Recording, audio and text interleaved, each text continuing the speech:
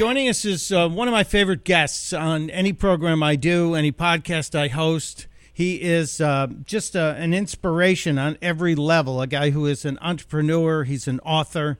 He is someone who also is a person of faith and is someone who shares his brilliance with everyone else freely. And that's one of the things that has inspired me as well. His name is Jim Stovall. He is the man behind the Narrative Television Network, which helps blind people who cannot see TV or movies, understand what's going on, and is a multi-award winner. And he's written more than 50 books. Just a great inspiration. And Jim joins us virtually every week to talk about something else he does that he gives away, and it's called The Winner's Wisdom. It's a column that Jim writes and freely distributes. It's in a lot of papers, but it's also on the internet on jimstovall.com. And I love to talk to Jim about the column because I get his interpretation, which helps me in case I missed the point, which, that happens on occasion. Jim, I'm glad you're here. Welcome back, my friend. Always good to be with you. Well, as I said, I'm always curious to see if after I've read the column, was there something I missed? And I think this week I get it, and it's a lot of the things that you have mentioned in small bites that kind of come together when you talk about the things that we need to do to investigate ourselves and our lives and keep track of where we are at this moment. And the headline or the title of this week's column is Paradise Perspective. What do you believe was the main issue you were trying to teach us? Well, twice a year for over 20 years, I go out to the West Coast, and there's a little island called Paradise Island with a resort on it in Mission Bay in San Diego. And I go there twice a year to speak to a group of people that come in from around the world who, want to be better and make a bigger difference in the world. And having done this approaching 50 times now, I stay in the same bungalow on the beach every time. And, I spend a couple extra days there. If you're going to fly out there and be on the beach, why not stay an extra day or two? And it gives me an opportunity to kind of have the old check up from the neck up and see how we're doing, what are we doing. And it's always good to get back in that same time and place and take the temperature. It's like if you're going to take your temperature, your blood pressure, or anything like that, they tell you do it at the same time of the day. Well, if you're going to check your life, your goals, your ambitions, your calling, it's good to find a time and place where you can stop and compare to the same time and place a year ago. As a blind person myself, I lost my sight over a 12-year period, and it was such a gradual decrease I didn't notice it, except every Thanksgiving I would go to my grandmother's house and I would sit at the same chair at the same table and look at the same room, and all of a sudden you realize, wow, I could see that last year. Now that's fading away, or this is fading away, and only by getting that kind of checkup do you do that. And as Socrates said, the unexamined life is not worth living. I think it's always good that we check ourselves up, and as Mr. Shakespeare told us, to thine own self be true. I mean, really, at the end of the day, we worry about what everybody thinks of us, when in reality, the only opinion that matters is the one that we have of ourselves. And how am I doing compared to what I really deep down know I ought to be doing? Yeah, it's so important to do this, to look at yourself and look inward as well.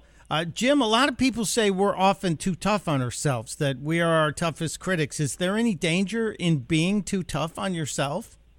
Well, I think you have to be realistic. I have people, they set goals, and, I have 10 million books in print, my phone number and emails in all of them, and I respond to everybody. So I hear from countless people, and they set goals for themselves that they don't have any control over. I think it's very, very important that you set goals that you control. I met yesterday with a championship golfer, and she was telling me that it's her goal to be number one on the tour at this point. Well, that's a good goal, but you don't really control that because there are other people involved. Now, what you control is your practice schedule. How many golf balls do you hit? You control your activities, but you really don't control that. I'd love for every day to be 78 degrees and sunny, but I don't control that. So I can't make that a goal because that's not within my purview. So, I do think we get hard on ourselves when we set goals to be in certain places that we don't completely control. What we control is our activities, and really the only things we control is our effort and our attitude. So we need to take control of those things and monitor those things. But when we get into goals that compare us to other people, that's where I think we're too tough on ourselves. That's a great point. And the point about doing the things or controlling the things that will get you to that big goal is very vital. If you're practicing, you're going to get to that top of the chart, but not if you just focus on getting to the top of the chart. You have to do the things that will get you there. Jim, one of the things that when you mentioned that the loss of your sight took place over 12 years, and that's the first time I've heard you say that. We haven't discussed that too much. You are such a unique individual. You took the world closing in on your vision and created an entirely new world. Was there a pivot point in that 12-year period where you realized I'm gonna break through this and do something different? Well, it was. People who have read my books or heard me speak in the arena events, you hear kind of the highlights of it. There were tough days. I'm not going to kid you, but I knew it was coming. The best day was the day I woke up and I was completely blind. That was a relief because I thought, okay, I've been worrying all this time. Am I going to be able to deal with this? And now it cannot get any worse than this. This is as bad as it's going to get. So if I can deal with this, we're good to go. And for those people with severe visual impairments, it's easier to get around sometimes when you're totally blind than to have this little bit of vision that's just enough to get you hurt. I mean, you can get into all kinds of trouble. And, now I knew that. But I wasn't sure what I was going to do with my life. I moved into this little room in the back of my house. I thought I would never leave again. The thought of doing all the things I do now would have seemed as foreign to me as going to the moon. But fate and providence and heaven smiled on me, and that room, before I had moved in there to spend what I thought would be the rest of my life, was our TV room. So I knew sitting there in the dark that across the room was a TV and a video player and my collection of classic movies. And one day I put one on. I thought I've been, I've seen this so many times, I'll be able to just listen and follow along. And it worked for a while, but then somebody shot somebody and the car sped away and somebody screamed. And I got really frustrated and I said the magic words. I said, somebody ought to do something about that.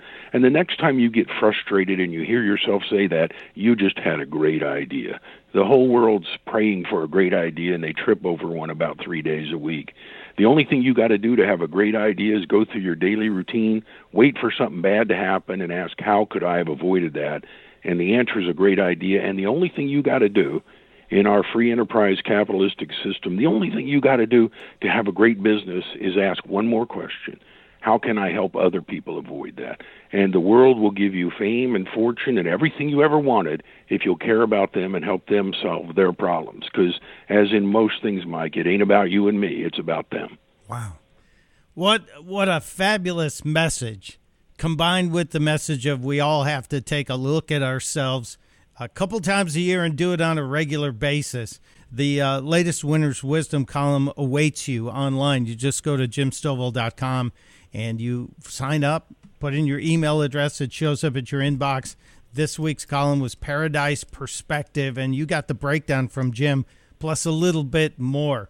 Jim Stovall, I can't thank you enough. It's always inspiring to speak to you, and I hope we'll be back again next week. Look forward to it.